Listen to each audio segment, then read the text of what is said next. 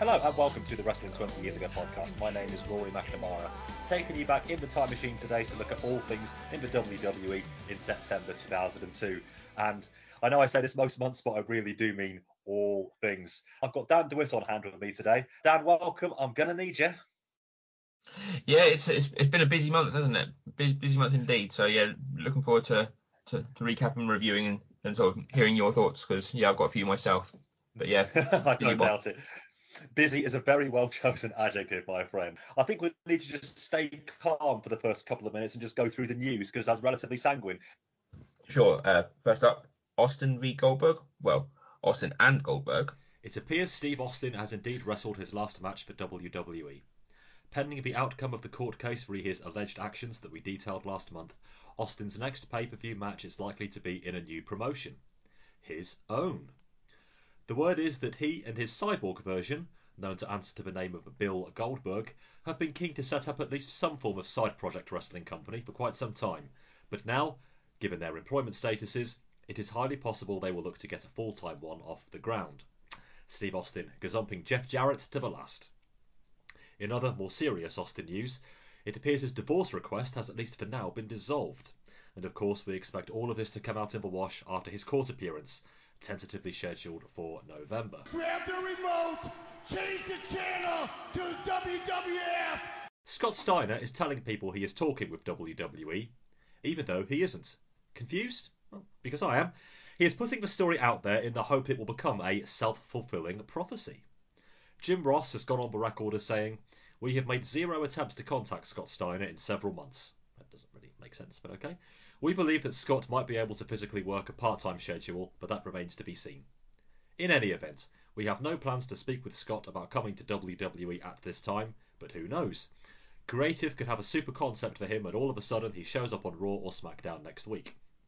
Jeremy Borash of NWA TNA, however, predicted in his weekly internet column that Steiner will return to the ring next month.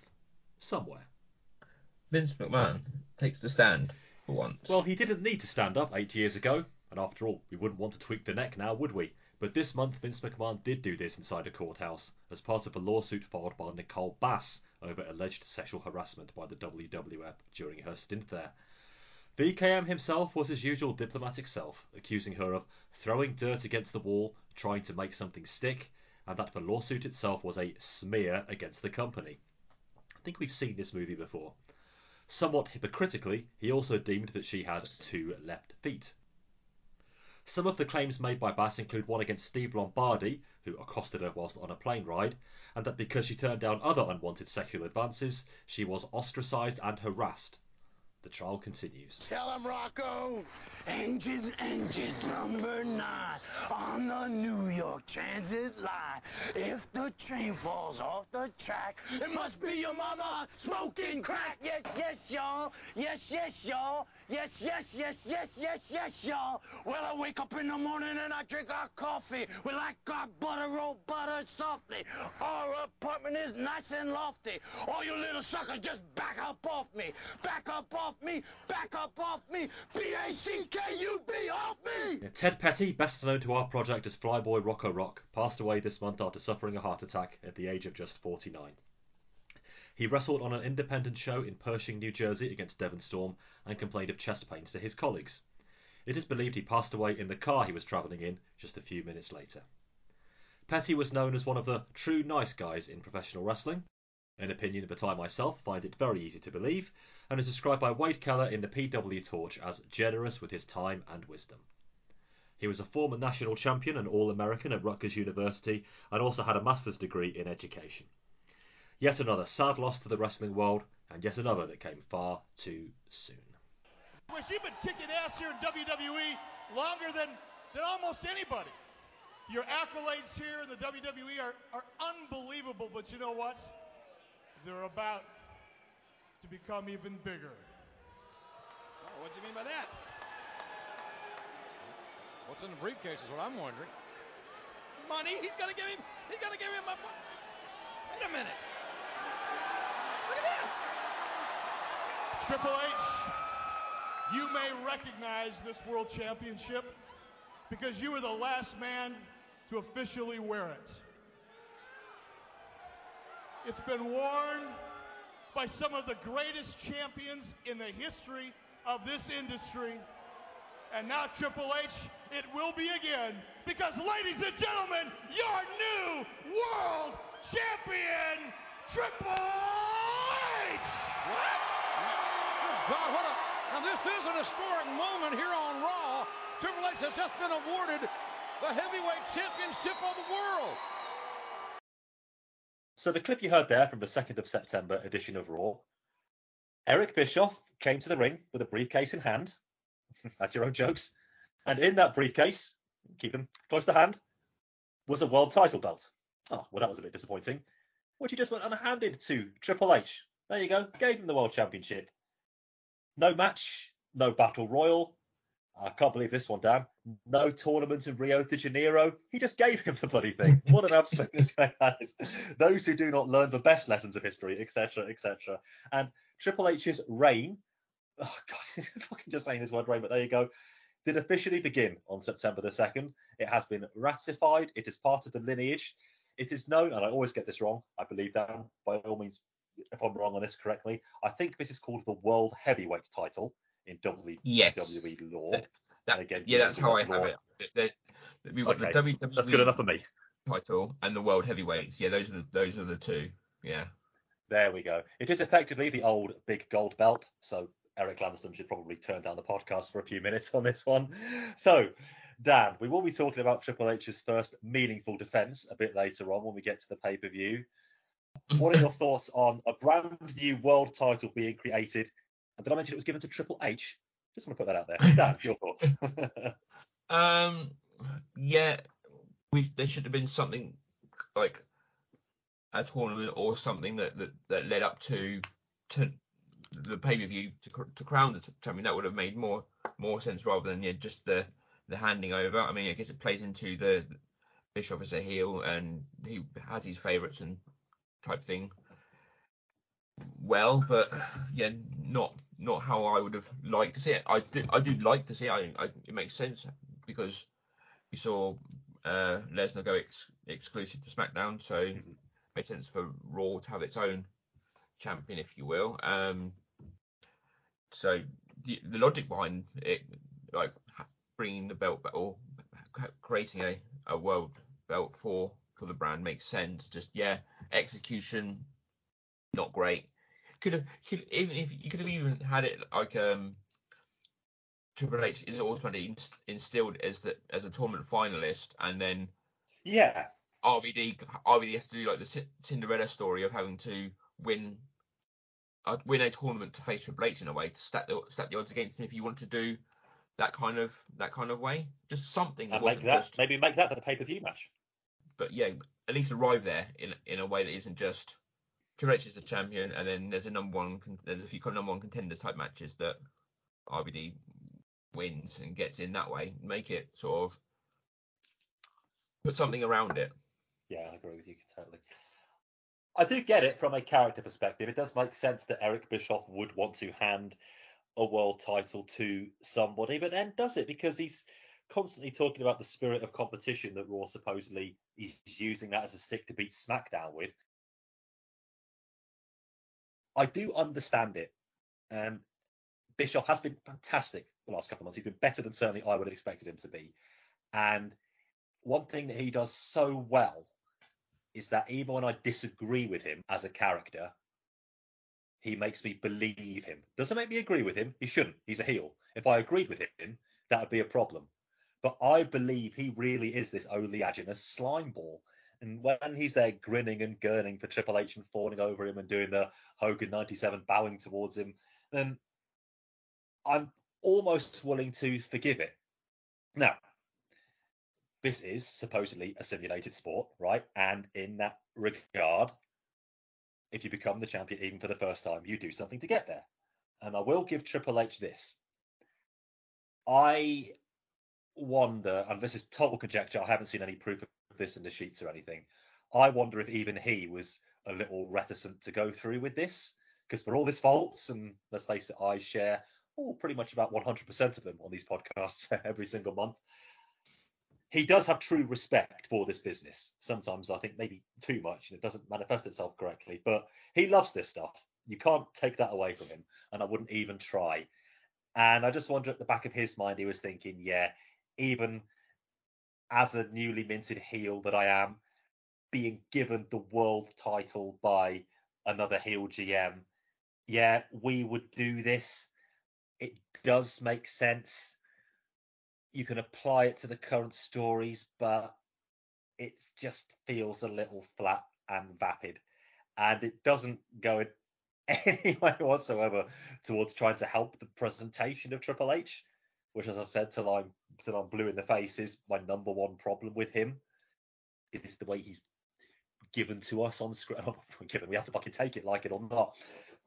And again, we all know the real reasons for that. I'm not going to go into those again now. Wait until the end of year award show. I probably want to hate this more than I do, if I'm honest. I feel like I've almost talked my way into it. I don't think it's the disastrous booking decision that some people might. I'd be a bit surprised if it becomes one of our worst booking decisions in the end of year award show, but they could have tidied it up a little bit. I would say just anointing Triple H as the absolute number one contender and then having another match to get there. I know some that's people. Why they had the match with Flair on Raw. Do you think that's Triple H saying, look, I should at least beat Flair to then become champion? Yeah, that was the week after, wasn't it? It was Triple H and Flair on Raw. Yeah, exactly. Yeah, that's what I mean. Yeah, that first night he sort of had that first sort of defense, quote unquote. Yeah.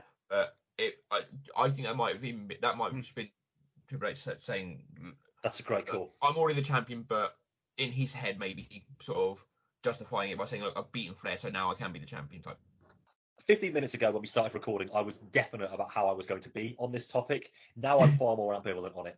I'm still leaning towards I wouldn't have done it, but you can see why, or at least how it makes sense. It's not the complete disaster that a lot of fans have written about. And I know this might just be conjecture based, but it's absolutely true that some people have turned off watching wrestling completely as a result of Triple H being handed a belt.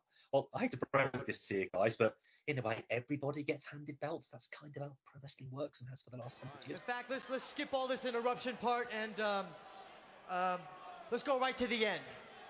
Let's go right to the end. Very well.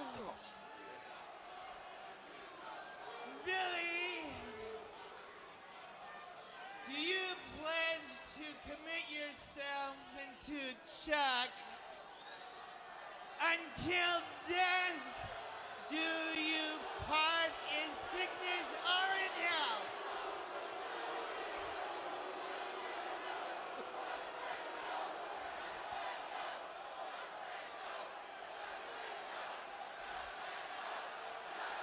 Yes.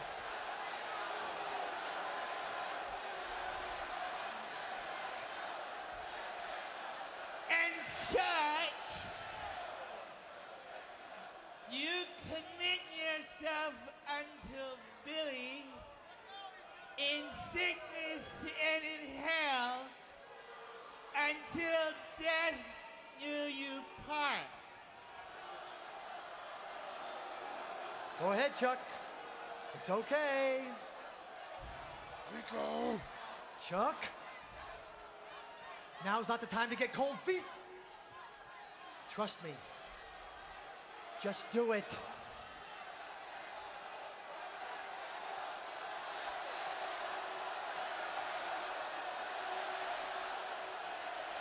Yes. Yes! Yes! Yes, he said yes! I am so happy. Then by the power vested in me, I pronounce you. Hey, yo! What? What are you doing? What are you thinking? This wasn't supposed to happen this way. It wasn't supposed to go this far, Rico. Come on, Rico! What the hell is this? This was all just supposed to be a publicity stunt. Hey, we're not gay. I mean, we got nothing against gay people.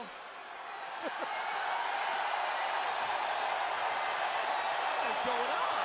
There's a lot of gay people here. As a matter of fact, if I was gay, I probably wouldn't marry Chuck. But that guy right there ain't pronouncing us nothing! I knew it! I knew you two would back out the last second. All of my hard work, all of this pageantry, all the publicity, all the attention was my idea, and you two guys are screwing. Oh boy. Oh boy, oh boy. So, what you heard there were excerpts from the September the 12th edition of SmackDown, the season premiere, lest we forget, which was due to be the commitment ceremony between Messrs. Chuck Palumbo and Billy Gunn. Oh yes, they were going to tie the knot. This has been coming for a very long time. Days, weeks, even months, probably even the whole of 2002. Well, Billy and Chuck, whilst being tag team partners, there's been, as my old man would say, something going on between them. There's been more than a little bit of frisson here and there, and it came to final fruition on September the 5th, when despite Billy Gunn losing a match, that didn't put old Chuck off, who got down on bended knee and asked Billy to be his life partner. Oh, that's really nice, isn't it? So, was the wedding going to go off without a hitch for next week on SmackDown? Well, it began by Rico asking Stephanie McMahon if she wanted to be a witness. She originally said no, but soon relented. I mean, I know it takes a lot for Stephanie McMahon to agree to appear on television, so Rico's powers of persuasion there must have been especially strong, but she was out there in the ring, along with Billy and Chuck and Rico and a Justice of the Peace who looked about 100 years old. Pretty sure I've heard that voice somewhere before, but I must just be imagining things. So, the WWE were as subtle as ever. Rico, of course, complained about everybody's clothes, because he's a stylist, right? And they come down to "It's raining men" by the Weather Girls, because there are no stereotypes here. But are Billy and Chuck actually really going to go all the way? Are they? They seem a little reluctant, it must be said. Rico is outright forcing one of them to say yes, but then here comes the Godfather, with his entourage, telling us see them going after some of his ladies. Apparently Chuck liked them large, which of course is a very relevant piece of information. Godfather gets shooed away, far too late in my opinion, and it looks like we might be back on track. But as soon as Billy is asked to say those final two magic words, it all falls apart, as you would have heard. It turns out that they're not really gay. Oh, they've got nothing against gay people, which of course makes everything okay. Now this was all a publicity stunt. WWE publicity stunt? Yeah, I know, I'm shocked too, but something as potentially serious as this, which has actually got you, whisper it, a little bit of goodwill from unexpected quarters, which I'll get to later, it's a publicity stunt. Ah yeah, WWE, a season premiere, because they actually think that season premieres matter in scripted pro wrestling entertainment. Yeah, nobody actually gives a fuck about that, do they, Vince? Yeah, maybe one day. But anyway, the Justice of the Peace certainly cares. That a commitment is a very special thing. The bond that Chuck and Billy have is sacred, and that will never change. Never change. It doesn't matter if it lasts 50 years, 16 months, or 3 minutes.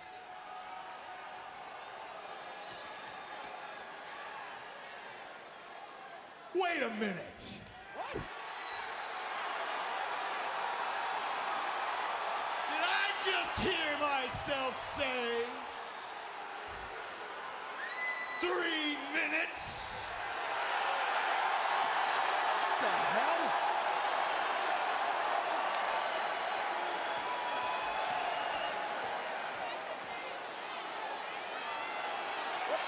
What the hell is going on? What is this?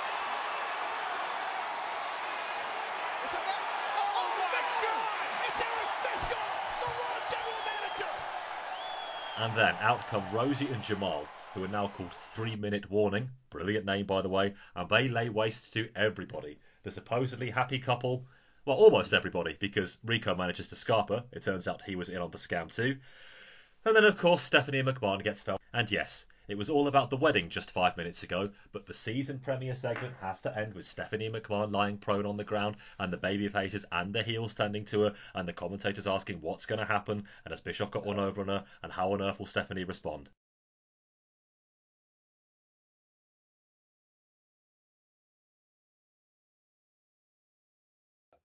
Well, I don't want to talk about Stephanie in the course of the next 10 minutes because this is not about her. Dan, I want to work backwards on this one because I want to talk about the laudable stuff first. So just for now, for the first couple of minutes, the Eric Bischoff reveal. Bonus to the makeup people.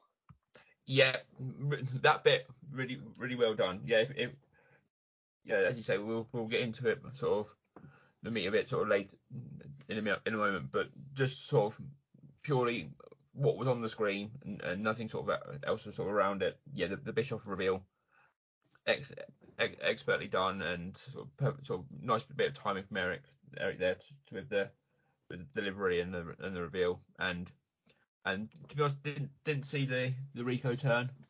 No, me neither. That was sort of nicely done, and it's just, and then leading into the match which we'll talk about later. All good there. We'll come back to that. But the actual sort of that sort of part of the ceremony stuff, expertly done.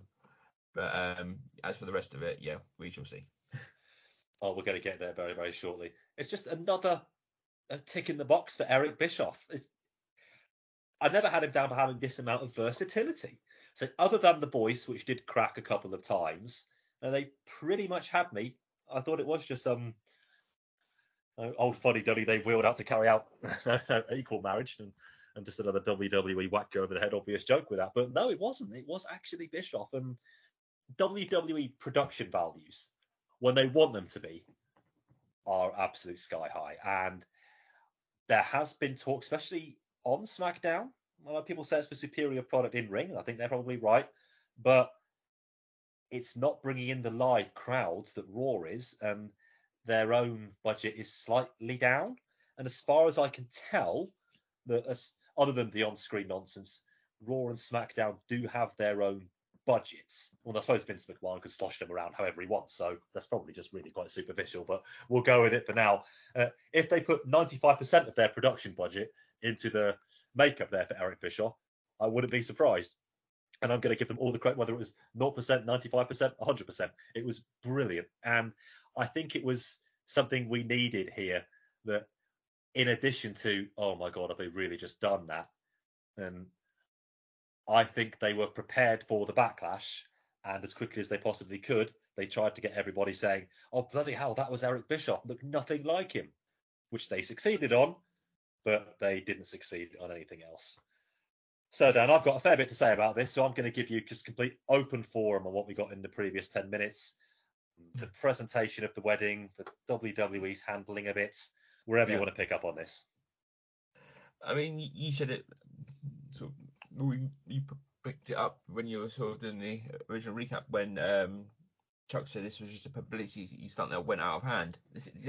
That was art imitating life. That's exactly what this was. It was just them sort of view grabbing or eyes on the prize. Like as you say, they have different budgets, and SmackDown's not getting the viewers or the crowd or whatever it probably should, considering. Admittedly, I'm with you. I think SmackDown's probably the better in-ring product now. That I think we have.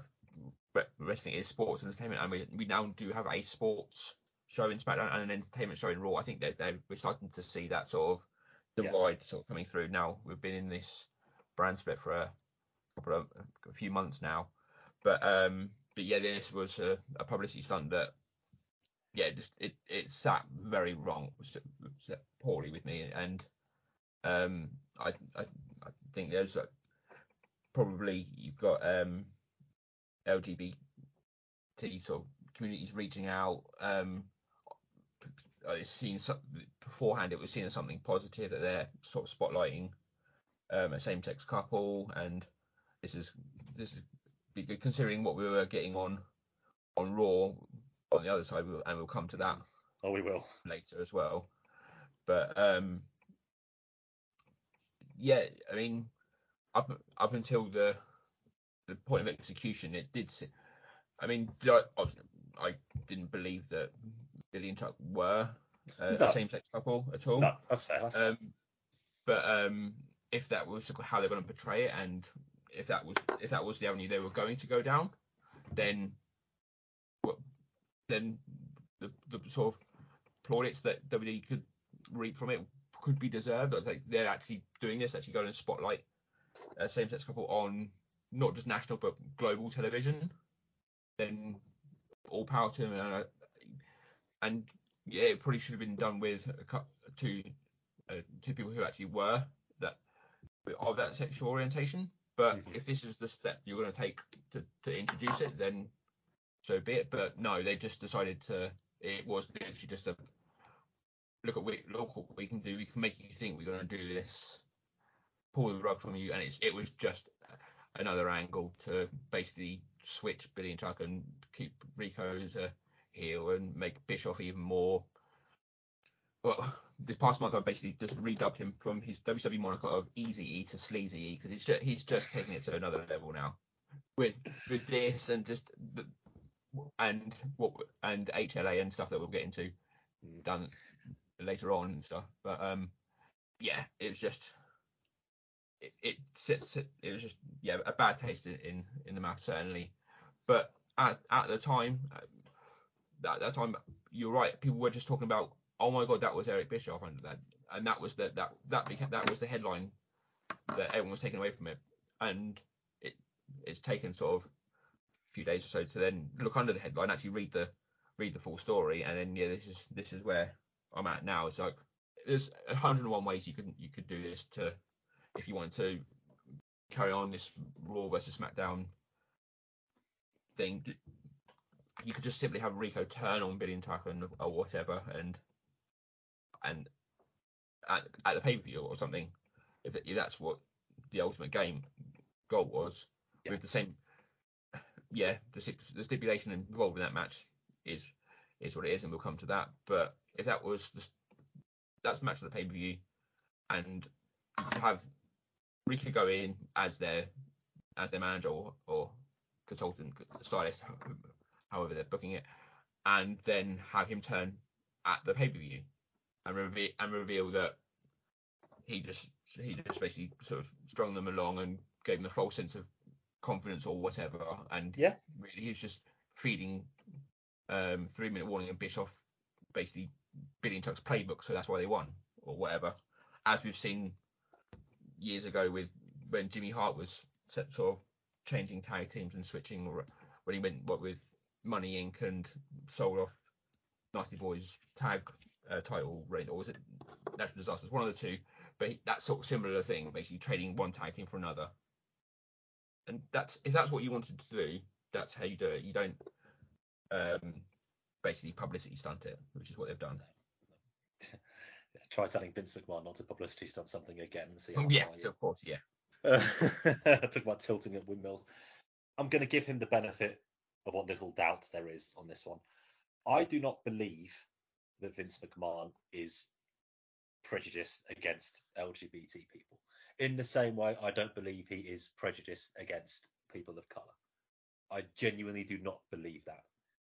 However, and it's a massive, monumental great however, I've been smacking you all around the face right now. I believe he thinks that LGBT people are at best,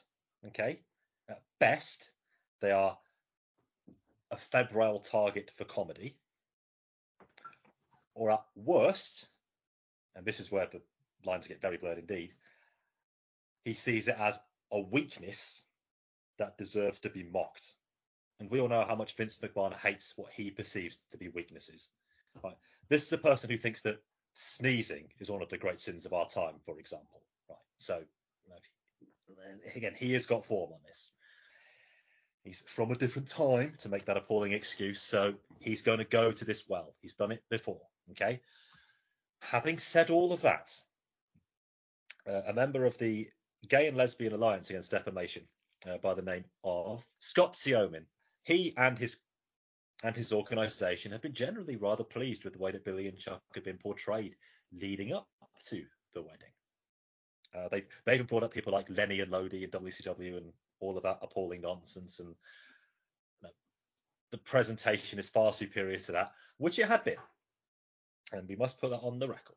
That's a positive for the WWE, be it by luck or by judgment. To the extent where before the wedding, GLAAD actually sent them a wedding gift, a gravy boat, I believe it was, which is really rather lovely. Now, the only thing they can be criticised for is not knowing that weddings don't really happen in pro wrestling. I know once again Eric is screaming at his podcast provider, Uncle Elmer, Uncle Elmer, Uncle Elmer, like he does so often. Yes, Uncle Elmer was married. And yes, SummerSlam 91 went off okay for a little while until until the party, and Savage was disappointed he got a blender. It's just that one of the presents wasn't a blender. Ooh, we got a blender. If only it ended there. So that's the only thing you can throw at GLAAD. And why even should you? Okay, they don't know how pro wrestling stories work. Well, I've got news for you. They've got more important things to worry themselves about. So some of the criticism I've seen of them has been absolutely deplorable and disgusting. We know that SmackDown is recorded on the Tuesday and airs in the States for the first time on a Thursday, over here in the UK on a Saturday. So the show is already in the can at this point when Scott Sionin of GLAAD spoke to Vince McMahon on the phone. And Vince McMahon told him, and I quote, "The marriage goes off respectfully." Okay? Outright lying to their face. Right? The marriage went off respectfully, knowing full well what happened. Did it not dawn on him then? Could he not have told them? It was the first thing that they asked on the phone. Was the wedding presented correctly? And Vince McMahon said yes. And it wasn't. It wasn't at all. GLAAD would have every right to haul Vince McMahon over the coals for this one. But they've been relatively sanguine about this. And I quote, "They got what they wanted, attention and publicity, and GLAAD helped out. Do I feel used? Well, even though Billy and Chuck's characters are allegedly straight, it brought visibility to the topic. For 2 days, it was the main topic in entertainment, talked about in the school playground, at the bus, at work. That's good." Cool. This is one classy person we're talking about here, this Scott Sionin. "If Billy said, 'I can't marry you because I'm in love with The Rock and I'm living with him,' I believe the crowd would have cheered. If Chuck would have said that after their honeymoon he wanted to adopt 2 Romanian babies, the crowd would have cheered. The wrestling crowd loves outrageousness."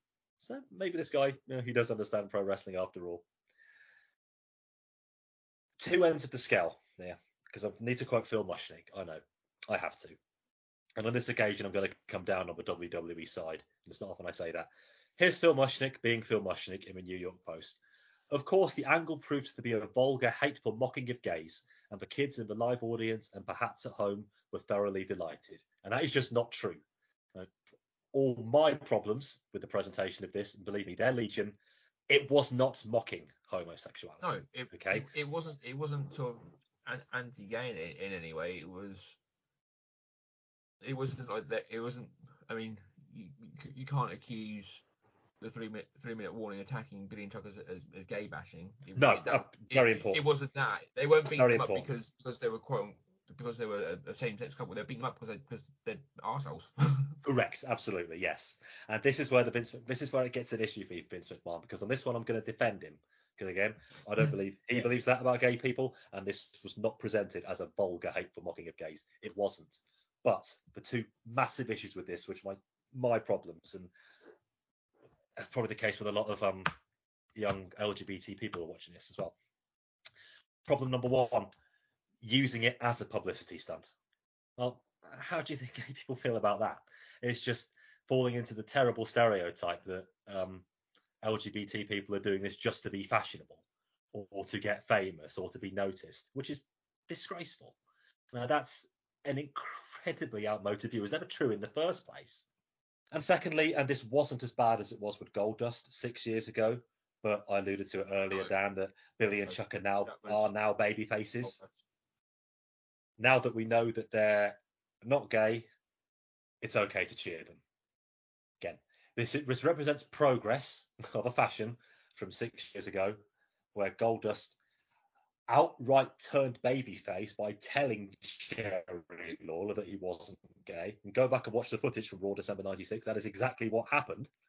Now, at least we moved on from that. But Billy Gunn and Chuck Palumbo didn't really do anything to show they were virtuous. They were virtuous characters after this, which of course they could have done. Not that they weren't beforehand, or potentially weren't beforehand. It's just accepted. They showed up on Raw the next week. Obviously dressed in jeans now because we don't do it going for any of that stuff. Made a few unfunny jokes about it, and now we can cheer them simply because they're straight after all. Yeah. Again, it's not as overt. I want to give WWE. It's not as overt, and we're moving in the right direction, but very, very, very slowly. I say is it moving in the right direction, or is it just not going as far back? Well, yeah, I know. In a way. I'm trying. I don't want to make this WWE bash session. I'm trying to be as positive as I can. It isn't good, but Mushnick's obviously sort of agenda rears its ugly head again, and it's not that. That's just incorrect. If it was, we'd say so on this program, but it wasn't.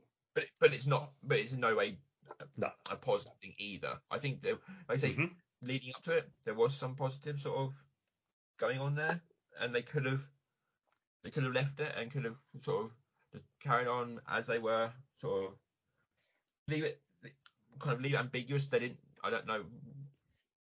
Obviously, the wedding then proceeded. It was for the angle, of course. But if they just left it as a ambiguous, like, and they could have said it doesn't matter who you love and whatever like that, they didn't need to come out or anything like that. They could have just said that. No, that's fine. It's platonic or anything like that. It could have just kept it quite simple. But storylines being was, we're in a cycle of monthly pay-per-view, so you have to get feuds going and things like that. And I get that and stuff, but this could have carried on, and it could have just been something nice. I know that's not what wrestling is, unfortunately, but if only. There we go. Just think about that. I'm just going to leave this here before I'm sure we could talk about this topic for hours. And 2 years ago, we had Kurt Angle and Stephanie, all the stuff that was going on there, and it turned out in the end that they were just friends. You could argue that the story didn't go the place it should have done, but as it was presented to us on television, they were just friends. Okay? You could have done something like that here.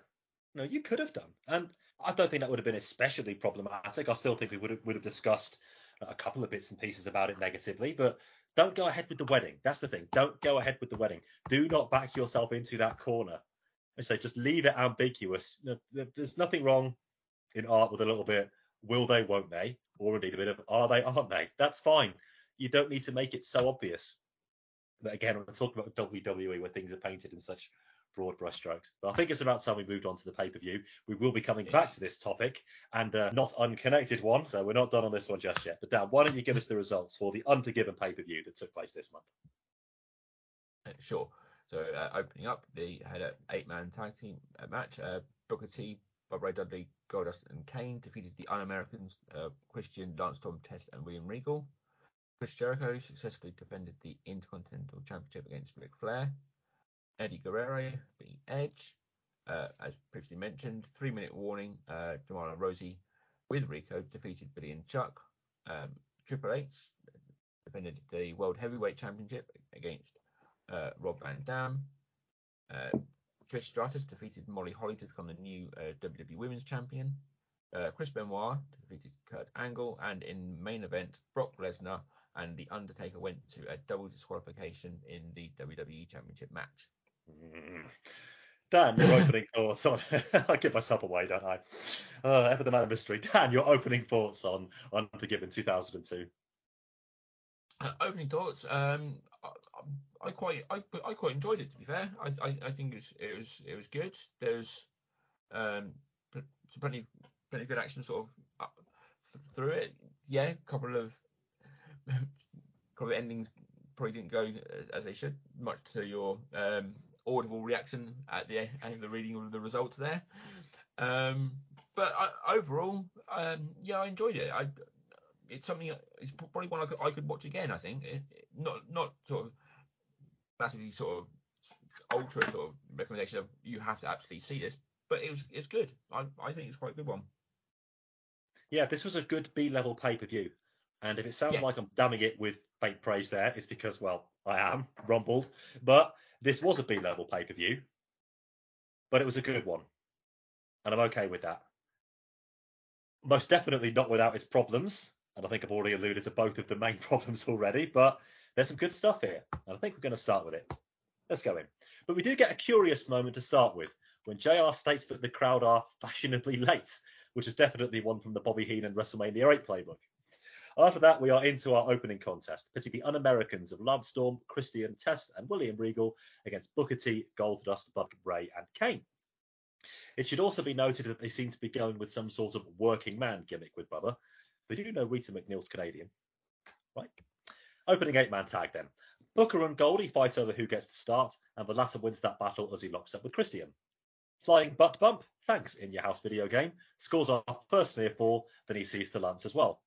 Bubba in as we get a stereo flip-flop and flies. So that's why he started doing it. Lance then traps him in the corner though. Note, I can't type Lance without capitalising the A too. Although of course that time I did. The loneliness of the long-distance play-by-play writer. Big Regal sucks chance, and you know he loves that, as Christian sorts out Goldust on the outside. Tested next as Goldie takes the heat, and what a fine job of it he does. He's on top form at the moment. Nice flying clothesline allows him to bring Booker back in, and he sees off all bar Test. And then him as well as soon as I type that. Regal breaks up the pin. Bubba with a hard slam to Regal, and then he and Booker share a tender what's up moment. I don't need to tell you how well our boy sells that. And now it's time for Booker to get the tables. I did like one on Raw a few weeks ago in a singles match. Bubba told himself to get them. Sadly, they get cut off, but the fans still want them. At least this time, though, they waited for the bell to stop reverberating before chanting it. A little bit of a match broke out first. Lovely overhead suplex by Regal gets 2 on Booker, and he tags Christian back in. Was it really a year ago he turned heel, by the way? Blimey. He grinds on a headlock as the fans rally up T, but after one quick knee to the happy stacks, he falls like anyone else. Quick roll up for 2, then a nice spine buster by Booker. Kane in now, for the first time in the match, I think, and then he does the Kane thing to everyone, which I'm still just about okay with. It's Bonzo Gonzo for a while until Kane and Test fight over their finisher. Test wins that battle, but no pinfall.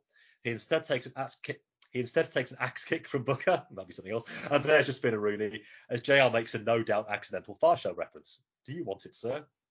Really? Kane gets low blowed and honestly, go back and listen. Kane gets low blowed and wiped out by a kick from Storm, but the big fella is out before the 3. Booker misses another kick and gets dumped out by Christian, walks right into a Bubba bomb, same as it ever was, before he then takes Shattered Dreams. And to think it's his face that Vince wants to cover up. Dear, dear, dear. Flying kick from Kane, and then a chokeslam to Storm. Stops Regal interfering before returning to the cover and then getting the Duke. The faces, well, that is definitely what they are, posed with Old Glory to finish. Dan, I typed many more notes in there than I was expecting before this match, but that should tell you just how all action it was. Yeah, good way to open the pay-per-view. Have a all action multi-man match. I mean, if this was a couple of years ago or more, a few years ago, and it was WCW, we'd have a cruiserweight match like in a similar sort of spot, like fast paced and sort of that. These aren't cruiserweights, but still, well, Lance Christian maybe, but still fast paced and sort of kind of all action. So that's exactly what you want to open up, and it went but 10 minutes, so didn't overstay its welcome, which some multi-man matches can do because everyone has to get everything in, but they were quick enough and got through it really well. And yeah, I mean, we're never going to get rid of the patriotic gimmicks from WWE. Vince is just, that's the way he's built. So we're having the Un-Americans versus basically the patriotic side. I'm surprised they weren't sort of dressed in red, white, and blue. Like, I don't want to see Kane in Stars and Stripes, but I mean, it wouldn't surprise me if it happened. So glad we didn't get that. It wasn't too sort of America versus the world, but yeah, overall all good, and yeah, wouldn't mind seeing more sort of. It can continue. I mean, we're 2 months away from Survivor Series. Wouldn't be surprised if we see the Un-Americans versus a similar type team then. The Un-Americans dropped the tag belts the next day on Raw, and then there was a little segment with Regal telling them that they needed to regroup and rather brilliantly telling the coach to piss off, which I really quite enjoyed. I'm not sure where the Un-Americans are going, and it must be said that 3 of their number are getting increasingly uncomfortable with all of this. It's been noted that the heat they're getting, it's the wrong sort of heat, and they're really starting to panic. Regal, on the other hand, could give a toss, mate. Loves it. Oh, all part of the job. Boo me all you fucking like. When you said the 3, my thought was, well, Regal doesn't care. This is him living his best life, if you will. Really good fun. They packed a freaking ton into only 8.5 minutes. I thought Kane was a rather odd fit, but Dan, as you did, but let's know your history and all that. Undertaker wore the Stars and Stripes leading up to Survivor Series 1993. He had the old style Betsy Ross flag. Second time in 3 months I mentioned her on the podcast, so I'm very inclusive after all. It's still a little bit of a stretch, I must admit. I think Kane is the one getting the push out of it, if I've read the rooms correctly. Just say we're recording this shortly before the final Raw of the month. I think Kane's going to be in a rather high-profile position on that. Talk of him getting a pay-per-view match against one of the world champions, and judging by the show he's on, I think I know who that's going to be next month, but watch out for that. Yeah, everybody gave a really good account of themselves here. I'm not sure where the Un-Americans go. Maybe the 3 of them have got a point, and this one has run its course. After you try to burn the American flag twice in 1 week, your bolt is probably shot, in all honesty, but we will see. I'd like to keep them together as some sort of heel group. I'm especially pleased that Lance Storm's getting something to sink his teeth into. Said that last month. Hopefully I'll be saying it for many more months to come. But a very strong opener, a very wise choice of opener. And I think it's the start we needed. Some fine stuff here. Stephanie gives Billy and Chuck a pep talk. It's not about her. It's about SmackDown. Straight face, carry on. Ever the pro. However, I will give her this. She says, not about her, it's about SmackDown. She also says it's about Pride, which I hope was a positive Freudian slip. Yeah. Somehow I doubt it, but I'm going to give that one to her. Next up, IC champion Y2J versus Ric Flair. And in the immortal words of Nelson Muntz, I can think of at least 2 things wrong with that title.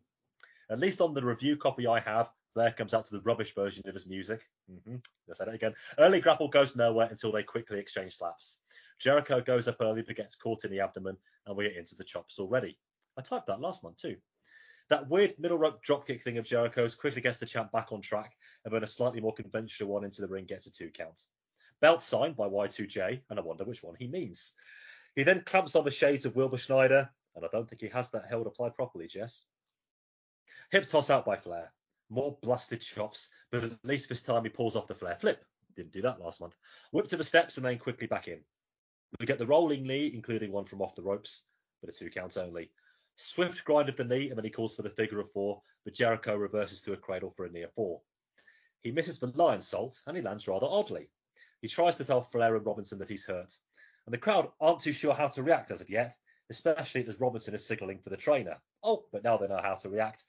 As Y2J recovers extremely quickly, slaps the walls on, and that'll do that. Here's Lawler on commentary. Flair should be ashamed of himself. Dan, this one becomes a little bit more important later on in the night, so we'll just talk about the match for now. If you really wanted to be charitable, you could say that it was poor because of the storyline coming down the pipe, but I'm not going to be charitable. Yeah, there's nothing sort of memorable sort of from this. I come to it because kind of a means to an end. I mean, and when we sort of circle back to this, I did like the ending because of where it leads, but the 6 minutes before that were just 6 minutes of wrestling. I know I should be sort of talking about the match and reviewing it and stuff, but there really wasn't much for me to sort of talk about. You covered the moves, and that's what we saw. Mm-hmm. And that's what it was. It was just a vehicle to get to where we get to later. Which I say, I enjoyed the ending because of where we get to, but the match itself, not bad for me. It's not a bad one. It's just not out. Just nothing from it really. I got a bit of a kicking last month for my sole dislike on the panel of the Jericho Flair match at SummerSlam. I'm glad you're a bit close to me here for the match at Unforgiven. I wouldn't call that a bad match. I wouldn't call the SummerSlam one a bad match. But this, exposes Jericho, and I don't like saying that because I want to support Jericho on this podcast. There are people who do to the hilt, and there are people who take the opposite opinion. I want to be in the former camp, but I'm not seeing what a lot of his supporters see. He's not very good at holding matches together. And I think when you're in there with 53-year-old Ric Flair, even if it's just 6 minutes, that's a prerequisite. If you can't marshal the match, then you're just relying on the Flair signature spots. And I don't think that's enough anymore. It is for most people. I'm probably in the minority, but it's not enough for me. I think that's why Jericho is where he is, Intercontinental Champion level. I don't know where he was at the start of the year, but we all knew he was a placeholder champion. And unless something changes to the contrary, I think we're going to be talking about Jericho at this level, second from the bottom pay-per-view this time next year, and possibly a few more years down the line as well. Well, yeah, I think the best that we'll the highest he'll go will be main event of the month on a B-level pay-per-view. If he's absolutely if he's a face and then he's facing the heel champion or vice versa, he'll just be that month's challenger, and then he'll go up and then come back down and I don't know, do some tag work, maybe even win an Intercontinental title again, something like that. But yeah, that's where I see him now. He's the Intercontinental champion who might drop the belt, go up briefly, like in this time of year when it's not running towards WrestleMania or anything like that. It's just man of the month type thing, and then that's him done again. Dan Welling will get his right to reply very, very soon. You know he's going to take the chance. Bischoff chats with Rosie and Jamal, who, as I said earlier, are now called 3 Minute Warning. God, that name is good. They are representing Raw and Eric Bischoff, and Rico will be in their corner. This match really is getting a lot of build, isn't it? Shaq is in the front row and gets the reaction you would expect. Eddie Guerrero versus Test. I actually wrote Test. I've only just seen that. Eddie Guerrero versus Test is our third match. I throw back to WrestleMania 17. Blonde Canadian. I mean, there's 4 of them, but so you got your pick. Test and Edge. I might have my issues with Edge, but that's pushing it a little bit too far, I think. Sorry, Adam, if you're listening. Eddie Guerrero versus Edge is our third match. I'm keeping all that in as we switch to Michael Cole and Taz for commentary. Ever since Lacey compared Edge's music to Vic Reeves' version of Get Down, I can't unhear it. Edge is ready to start right out of the traps, but Eddie just waits outside. Good stuff. Edge still gets off a backdrop, though, as Cole reminds me, and he had to, that Edge is a 4-time Intercontinental Champion. And really, that's part of the problem. Nice power slam, though, for a sharp 2 count and a good vertical suplex, too. But this is one of my problems with Edge. I'm still not sure why he's doing these moves. Elbow by Eddie turns the momentum, and he gets off a choice tornado DDT. Hang that baby in the Louvre. Snap suplex by Eddie, and he gets a near fall of his own, and then he cranks on a headlock using his left leg for extra leverage. Edge battles out with knees to the forehead, but is easy prey for a side suplex. The story is for DDT has knocked him goofy, and I think they're telling it the right way. A big Eddie sucks chant as another headlock from hell goes on. Please don't call that a rest hold now. He jukes and jives and will not allow Edge to even get to his feet. He merely walks away, and down for a while until Edge misses a blind charge and eats the buckle. Ken Patera would be proud. But unlike old Creamy Legs, that doesn't mean the end of the match just yet, though, as Eddie wrenches Edge's head against the ropes. Great call from Cole, as he says from Eddie there is no wasted motion. An ever clearer Eddie chant can now be heard as Edge goes upstairs to miss a missile dropkick. Eddie removes the turnbuckle pad but gets back into it himself.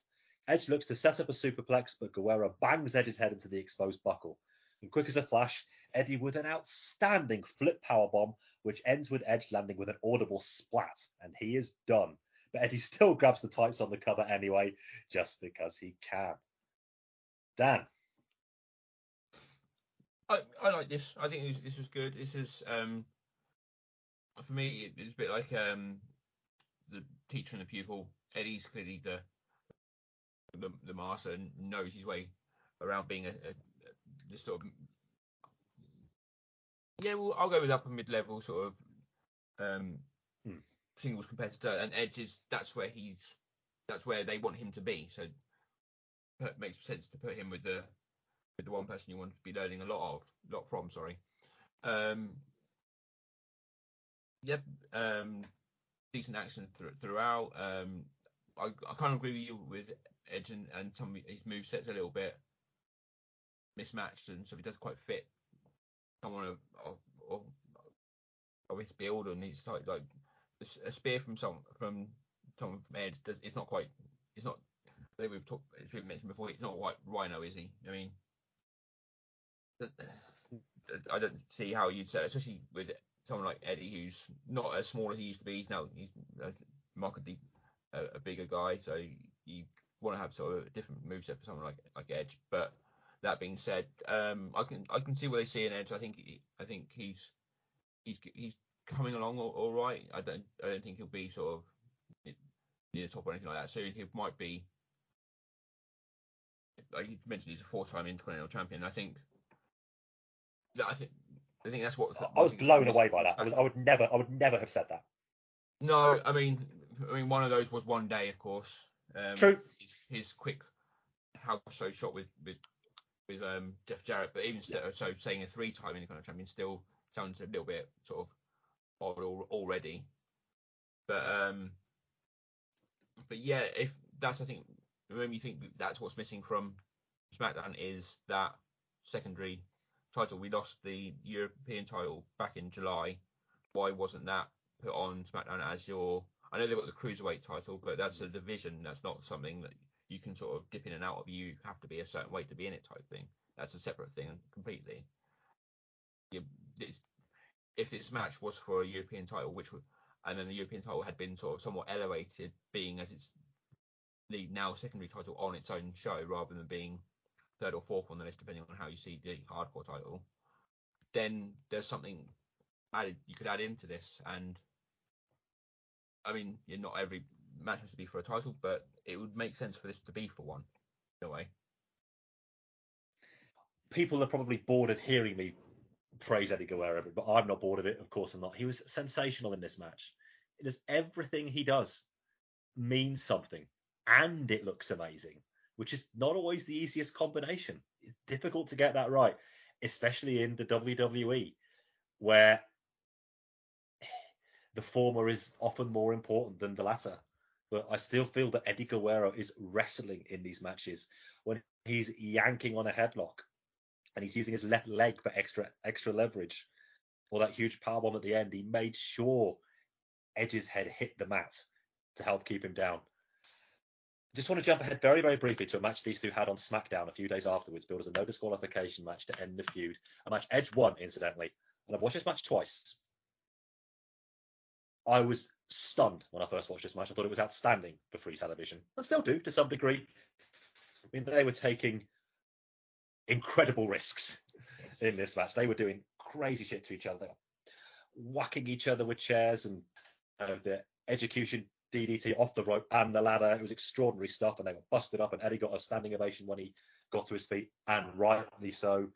Again, I thought, yeah, this was an excellent match, but it was an excellent match because it was a no disqualification match with Edge in it. Yeah. It's as if they thought it's not really happening for him in the ring at the moment, so I'll tell you what, let's give him 15 minutes with one of our very best workers where he can just fall off of things for a bit. That'll fool them. The fact that he's kind of they're leaning on added bells and whistles to get him to still, even though we're, as you say, quite already removed from the TLC era, that match on SmackDown was, again, going back to the European title thing, if on the pay-per-view or whatever, or on SmackDown they did that match as a TLC match for the European title, that would sort of marry up quite well. It would, as you say, it would support Edge in doing, he's not quite there in a normal singles match. And Eddie would just be Eddie, basically. I mean, that's just the way to put it. He would, I mean, we've seen him in ladder matches before with RVD and with Six, of course, and a few years ago now. But yeah, that would have worked. It would have probably been better than what we got at the pay-per-view. Not to say that what we got at pay-per-view was bad. It was really, really good. Really enjoyed it. But yeah, we could have easily added another point or two to the rating on the match, if that was how they wanted to go, because I think you would have got more out of Edge from it. It wouldn't just be Eddie working around Edge. Not that Edge was terrible, but you know what I mean. I criticise him every month, but he's not a terrible wrestler. Far, far from it. But he's also quite a long way away from where, in fairness to him, I think he wants to be in the ring. Yeah. Definitely where a lot of other people want him to be. And he's not shaking off that just the spot monkey stigma. I think that's unfair. I don't think he is just the spot monkey, but the stench, if that's the right word, is he hasn't washed it off yet. And I think it's going to take more than a splash of brute to get rid of it. He's still a work in progress, and I think we've been saying that for just a little too long now. A slow burner, which doesn't, and it doesn't help in when we've got a WWE champion who's very much the opposite. Triple H walks in on RVD and Flair. The champion suggests that Van Dam has no passion or desire, and as such there is no way he will win the belt tonight. Flair used to have said passion and desire apparently, but now he doesn't have a damn thing. As such, it is appropriate that RVD is getting ready for his match with a loser like Flair. RVD, though, would rather associate himself with a loser like Flair than an alleged winner like you any day. Triple H scoffs and walks off. Okay. Billy and Chuck versus Rosie and Jamal. I am not going to do play-by-play for this one, as I've said all about Billy and Chuck that I could ever need to, and the match itself obviously plays second fiddle to what will Stephanie do, because of course it does. So in short then, all I have to report is you still can't headbutt Samoans, in 2002, and Jamal pins Billy after a Samoan drop.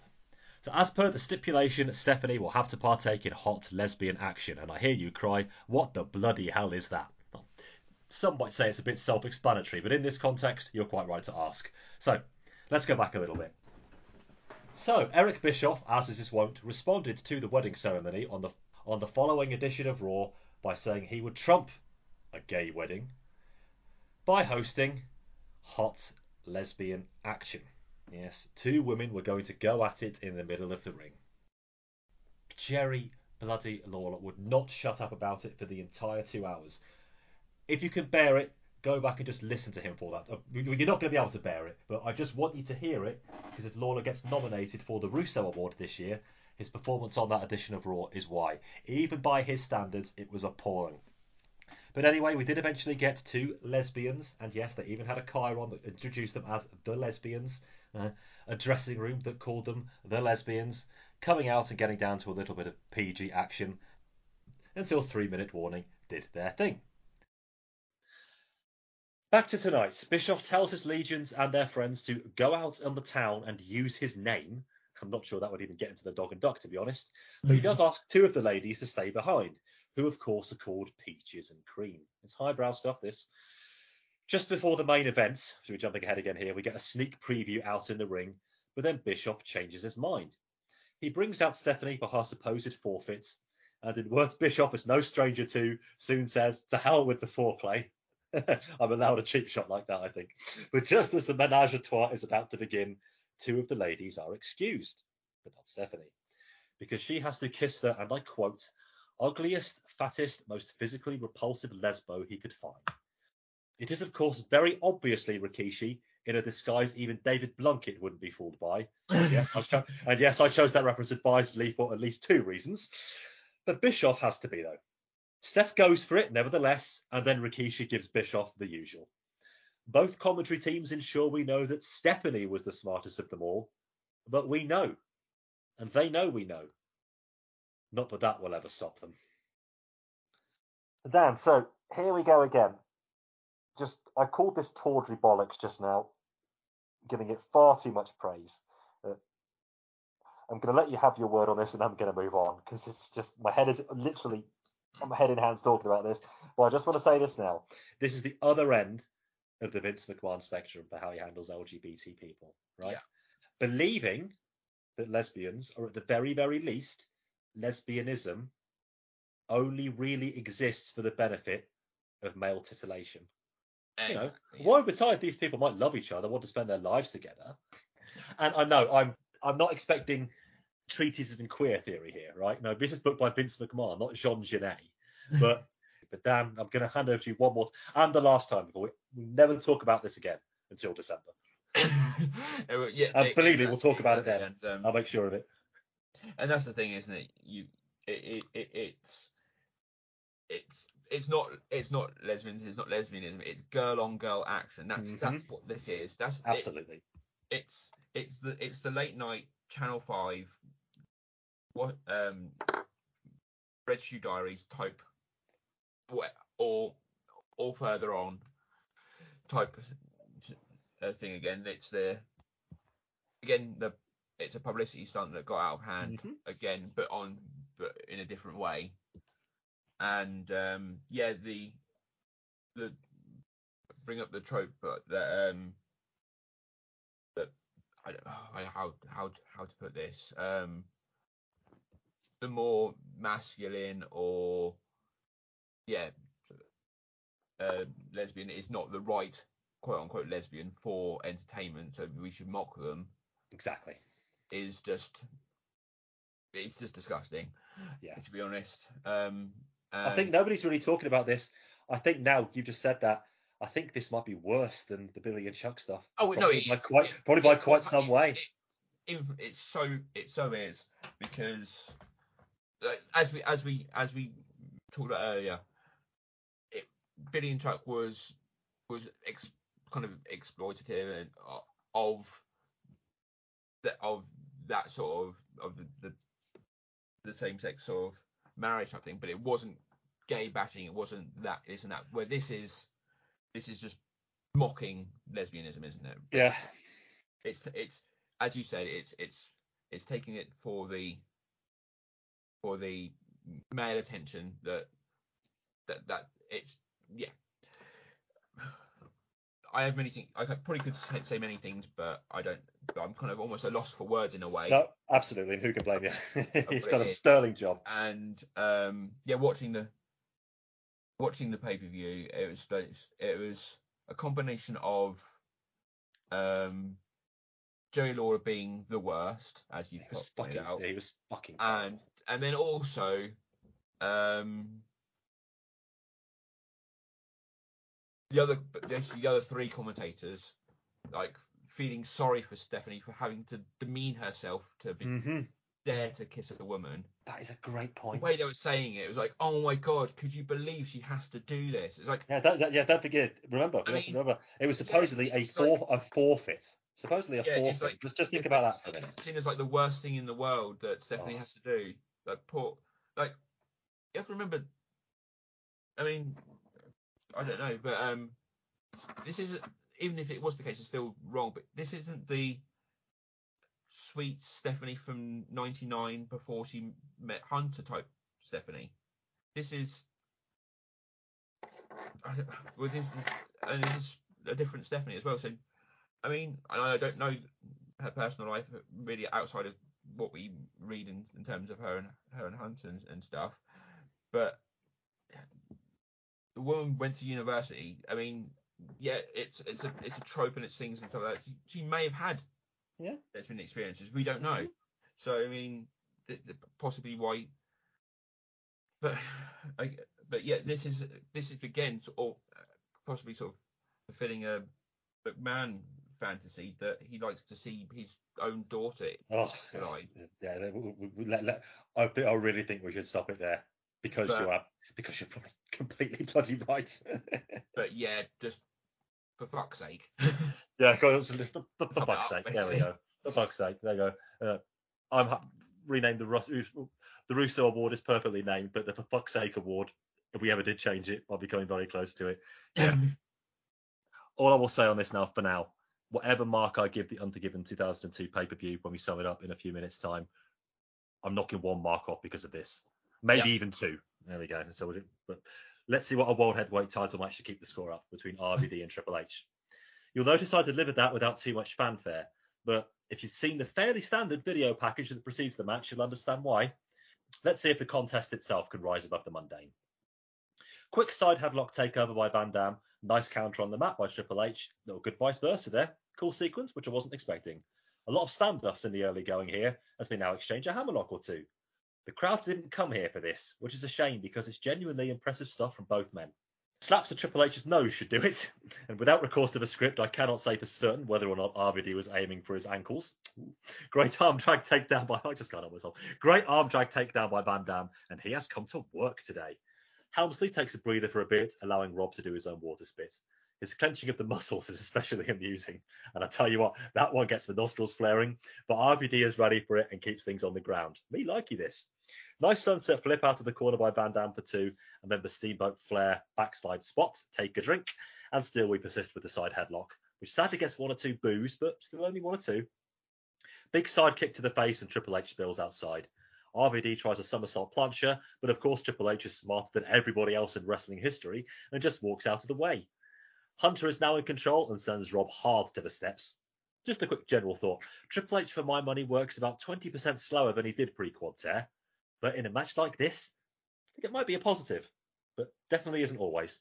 Anyway, big neck snap gets a 2 for the world champ, followed by Van Dam snatching an O'Connor roll for his own 2. Neck breaker by the game for 2, and now starting to pick up a bit. Helmsley presses back down an A for the jumping knee thing and another near fall there.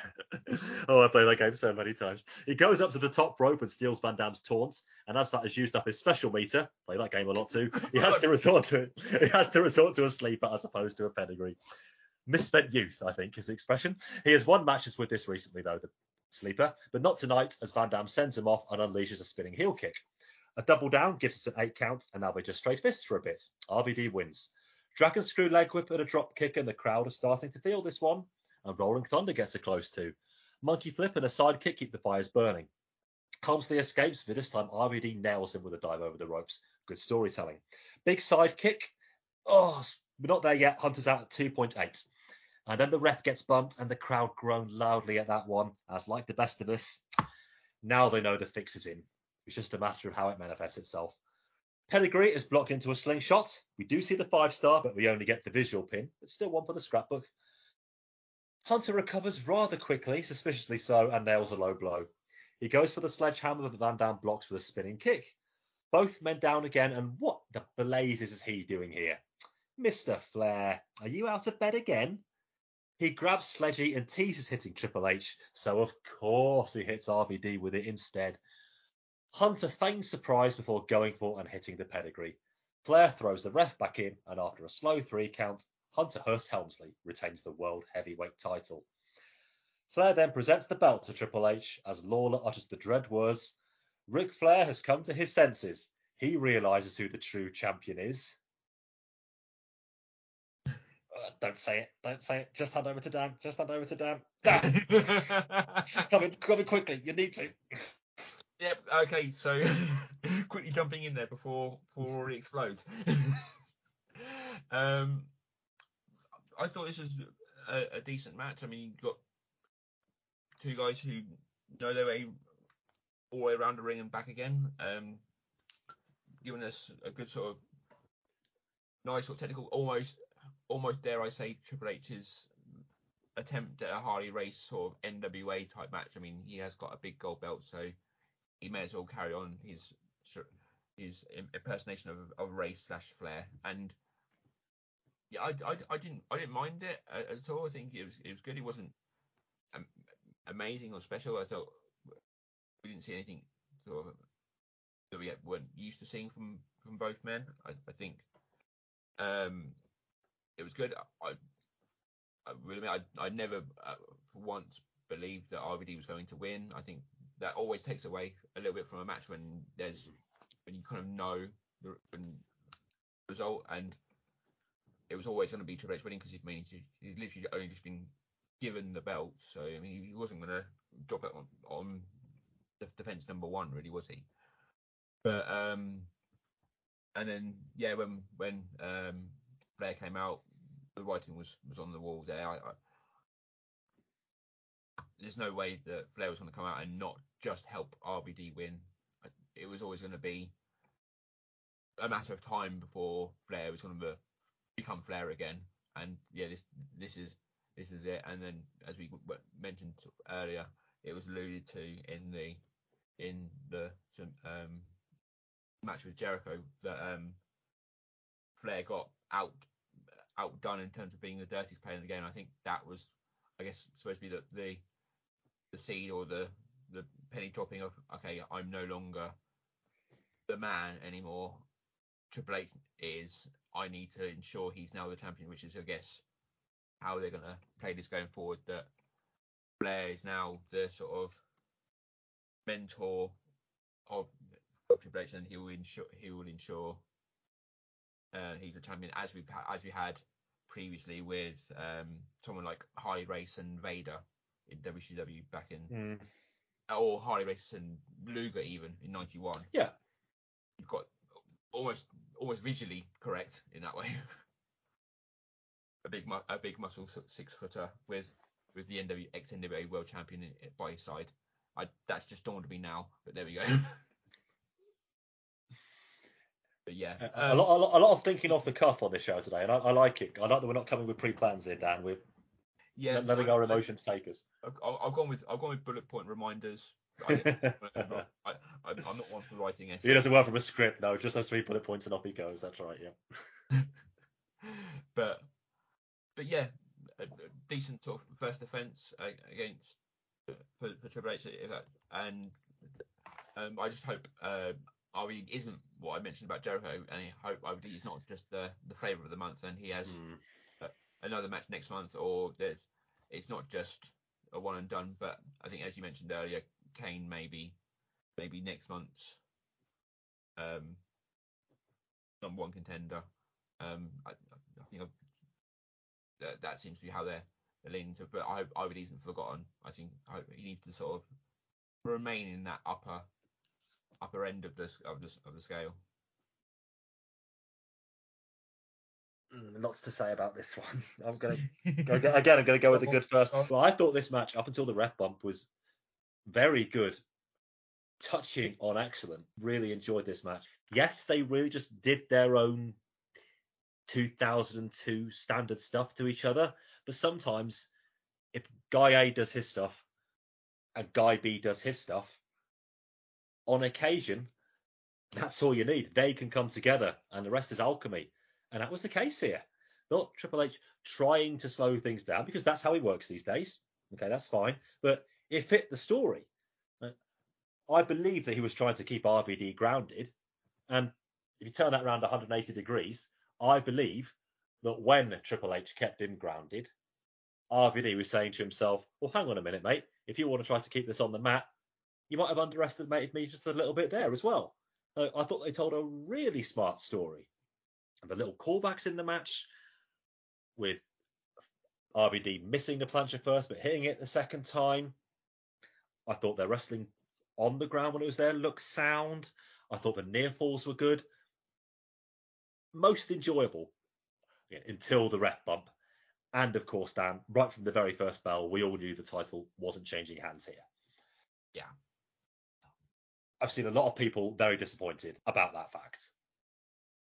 I'm not one of them. Okay. It wasn't going to happen. It's disappointing that RVD isn't the world champion, but it wasn't going to be. I mean, if they were going to make him his time to be world champion before this would have been last year with the in amongst the Austin Angle. It's not the right time. Feud. That would have been striking when the iron was very hot. Still good. It's still quite hot now, but it's not the electricity it was then. He needs time to. He does establish himself as sort of a number one guy, especially now with the roster split. He's got that opportunity now potentially. He's still very much in the mix, which is a great position for him to be in.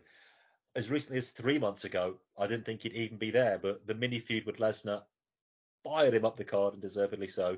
And now he's rubbing shoulders with Triple H. And all the people thinking RVD should have won here, in your wildest dreams, which I'm sure a lot of our fans have about RVD, and one of our contributors in particular, do those dreams about RVD involve him becoming world champion in the middle of the card on a B pay-per-view, on a show overshadowed by HLA, winning a belt that has only existed for 3 weeks and was handed to the current incumbent? Now, I don't believe that's how you imagined it. I'm not saying RVD needs to win in the main event of WrestleMania, anything like that, but I do think he deserves, if he ever does become world champion, again, it's a very big if, I think he deserves to be a little bit more than that. And Triple H, like it or not, has to have a run with this title. The way he became champ, cycle back to that, they put themselves behind the 8 ball. So I think we need to have a dominant heel champion on Raw. It just has to be him, doesn't it? Well, I think we need one, especially as I suspect there's going to be a babyface champion on SmackDown before too long. The Ric fucking Flair turn. Oh my bloody giddy aunt, man. Ugh. Maybe it wasn't so bad after all when he was the commissioner with 50%, or maybe it wasn't so bad after all when he was a mid-card babyface wrestler. I can't even get my thoughts straight with anything involving Flair these days. This is at least the third heel turn that Ric Flair did not need to make in the course of this project. In 1994, he turned because Hogan came in. They had to do that really awkward one with him and Steamboat just to make sure that the pops weren't split at Bash at the Beach. But then did the double turn in early 99 with him and Hogan again, which by all accounts he requested. This was just 3 months after he was the babyface commissioner of the company and defeated Bischoff to hold that title. And now he shacks up with Triple H at the one point when Triple H's storyline doesn't need him. You know, we already know as smart fans that this is who Levesque thinks he is. You know, he wanted to be Ric Flair for the last 20 years. And once again, this is life and art coming together and bumping uglies, and I really don't want to see it. I don't think Flair can play an effective heel in 2002. There you go. I thought his promo the day after this on Raw was rather poor. I don't think he explained himself very well. He seemed uncertain. He seemed unsure. Maybe going 6 to 8 minutes with Chris Jericho, second from the bottom on pay-per-view, isn't so bad after all. I can't be impartial about a heel Ric Flair in 2002. I just can't come to terms with it. I cannot be an analyst. I cannot be a podcaster. I cannot be a presenter. I cannot be a journalist. I'm scratching my face at the thought of Ric Flair as Triple H's heel bag carrier in 2002. I can't quantify it. I can't describe it. For the sake of my own sanity in the existence of this podcast, I'm going to quickly move on. I cannot go on, but I must go on. Just think if this had been the main event. No small mercies, right? For all of us. Oh, at least it would.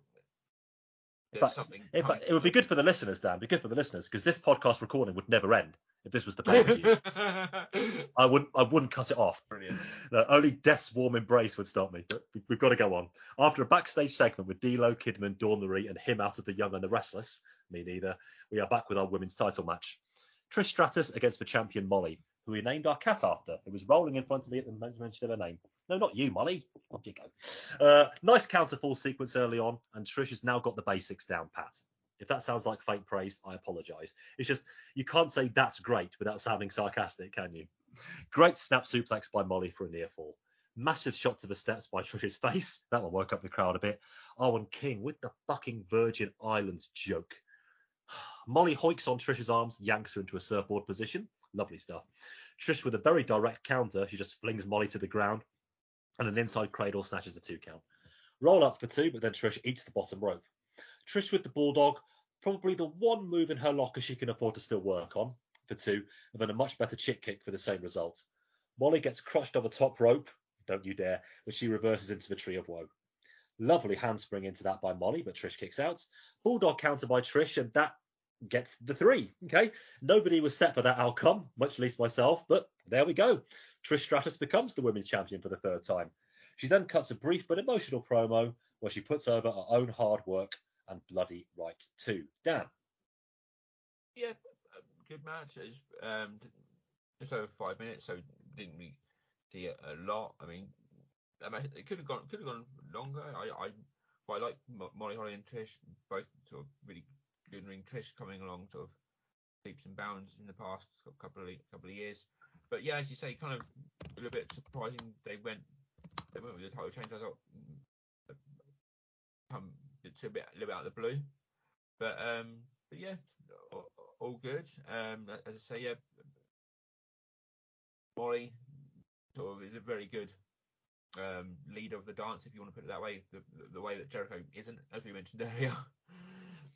But and got Trish to a good match. Not that Trish needs as much help as she used to, but she is only still 2.5 years into a career, so still sort of always wanting to learn, and seems like someone who does really sort of want to learn. And I think that comes through in that promo at the end, that there's a passion there, that this isn't just a stepping stone to a Hollywood career or whatever that I think some female stars have been accused of. Trish, I think, clearly wants to be here, and I think this is probably then a reward for that sort of dedication and passion. That yes, you can, you're our go-to. I mean, Molly, like, more than a good hand. I think that would be a damning with faint and praise type thing to say that. I think she really is good, but I think Trish, it makes sense to be like the head of that division, I guess, in terms of sort of this is the future. This is someone young, upcoming, sort of talented, passionate, and fits in with all those things that they're pushing today. Yeah, on a show which had a rather negative presentation of women performers elsewhere, Trish Stratus becoming women's champion again did its best to mollify the situation, pun intended. And I think it's now time. I almost feel like I've not patronised Trish at all, but I feel like I've spent a lot of time when I've been reviewing Trish Stratus matches on this podcast. I've been saying how much she's improved and how much effort she puts in. I think now it's time to drop that. We can call her a good worker. Still things that aren't quite there. I say her bulldog doesn't look quite right, but you know what? Even if I mentioned it in the play-by-play notes, who really cares? She's inspiration to everybody, and she is now a women's wrestler. You know what? She's a bloody good one. She's in there with the best people. I can't dispute that. Molly's done nothing wrong as champion. I hope we get a little bit of a series between them, to be honest with you. But Trish is now at the level where she wanted to be. And I think it's about time that I stop talking about Trish Stratus as somebody who is arriving and talk about somebody as Trish Stratus who has arrived. And I'm just going to put this out there now. I think she's a sleeper for this year's MVP award. Look at the level she has got herself to. And if you want to look at MVP in the most literal terms, the most valuable player, and have another look at the women's division, can you really bet against her? We'll come back to that in December. Odd moment on the show now where Michael Cole puts over the official song for this event, tells us what it's called, which is Adrenaline, tells us where to find it, the XXX film soundtrack, but not once does he tell us who the song is actually by. It turns out to be by Gavin Rossdale of Nirvana in Pyjamas chants as Bush, but even so. Oh, by the way, while I'm here, Baby I Don't Care by Transmission Vamp, much better record than anything else any member of Bush has ever put his name to. And you know what, America, you're bloody welcome to them. Chris Benoit versus Kurt Angle. No quarter asked or given right from the bell as they waistlock each other straight out through the ropes. And then in a great moment, they both run right back into the ring, because that's where it's done. More waist action from Angle, and this is far too fast for me to type, as if I could do it justice anyway. Now they stand and look at each other, giving me a chance to catch up. Ankle takedown by Angle, and then a rolling chancery attempt, but Benoit gets to the ropes. But the Staples Center attendees aren't really responding with great enthusiasm to the wrestling before them. Yes, this is nominally a heel-heel match, but still. Angle rolls into a hammerlock and keeps it on as he stands up. Then they trade arm locks. Benoit tries another, but Angle blocks it. Lightning speed near falls treatment and bears the Steamboat Flair bridge again. Now they get some scattered applause, but not as much as the commentators would have us believe, and it's a pity. Another grapple of wrist locks, which Angle ends by just slinging Benoit to the outside. He then drops the Wolverine onto the barricade. As if they weren't diffident enough before, now the crowd are distracted by something happening in yonder circle. Angle and Benoit wisely keep it on the mat during this time, specifically with Chris trying to grapevine the angle. Hard knee to the gut cuts off the momentum. Charging shoulders in the corner by Kurt, but he misses a final charge. More arm work with Angle wins with his perfect overhead suplex. After a count of 6, Benoit goes to the rolling Germans, but he only gets to spy before Angle switches to his own, and then they vexel back the other way and Davida. A bit more applause this time as the straps come down. Benoit blocks the Angle slam, and holy happy trails, a face first suplex. Holy happy trails. Thanks for that one, Taz. I'm going to remember that. Chris goes up as Kurt hauls ass off to the top rope and suplexes him off, but no 3 counts. And again, very little response to the kick out. Jackknife covered by Benoit for a quick 2, then Kurt is up onto the ankle lock, but the crippler is out of it. We then tease a tombstone each. Okay, but Benoit ends that after hitting a shoulder breaker instead. Probably wise. Diving headbutt connects, but only a 2 after a delayed cover. It might not matter though as the crossface is on centre of the ring. No. Angle has grabbed the ankle as they have submission holds on each other. We then swap positions a couple of times, and it finally ends with Benoit reaching the ropes, but now the gold medalist goes to his own crossface. Angle tries to block off the ropes, but in doing so leaves himself prone for Benoit to switch to a pinning combination and put his own feet on the ropes, and that is good for the win. Dan, as you can tell by my intonation there, I loved the action. The crowd in attendance? Not so much. I don't know. I think they picked up towards the end. I think Maybe. that's when they were going from submission to submission transition. There was the audible, oh, hang on, is it who's going to win type thing. I think they got it. I think as much as you and I would want this to be could have been a longer match, and we would have been happy with that. The crowd may then suffer a bit more with it. I think giving them under 15 minutes was probably the smart move then in that respect. But yeah, big fan of this. And yeah, as I just said, could easily see it longer, and there's more to do there. That I don't think that's finished. I think much like we had just over a year ago, the chemistry between the two is brilliant, and glad they had the sense to put them on the same show. Yeah. To have the potential of them constantly being back and forth, working with each other as and when they want them to. I think this could be a thing that once, like, maybe not even every year, every other year they have a 3 to 4 month program, go away, come back, and potentially it with either them being babyface or heel. I think both can work both well enough that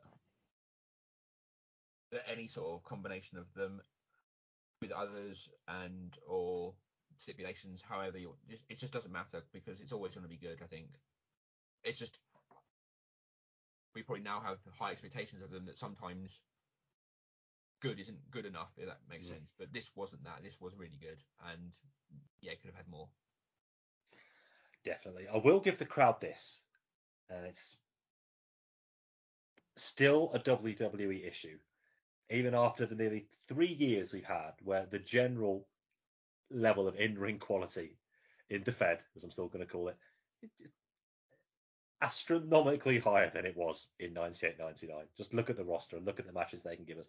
As you said at the top of the show, Dan, it looks as though one of their 2 TV shows is now being predicated on pro wrestling ahead of anything else. Who would have thought that of a Vince McMahon presentation?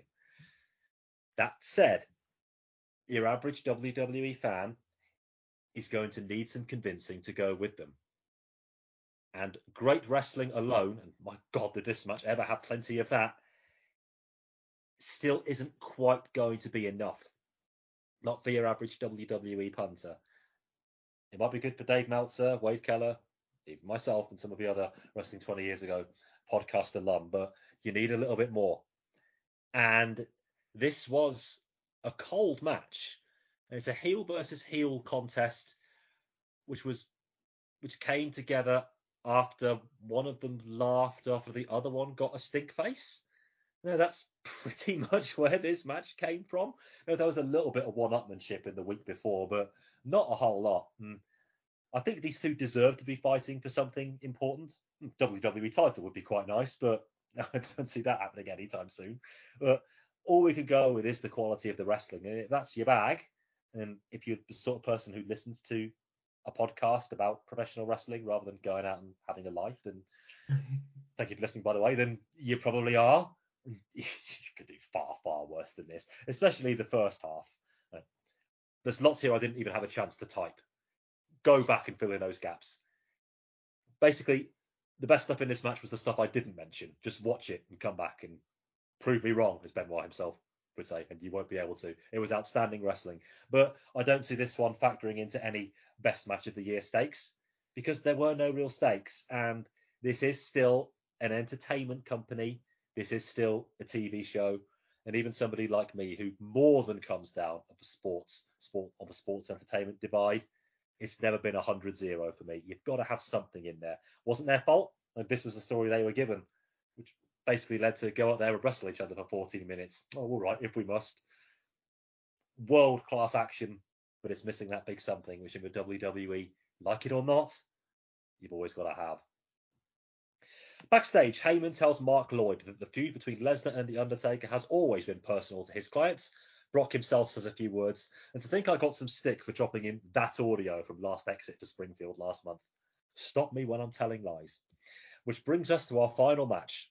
Great video package this time, detailing the histories of both combatants, although it does rather show up amateur wrestling champion versus undead zombie who was sent through video walls, but no matter. It is Brock Lesnar defending his undisputed WWE Championship against The Undertaker.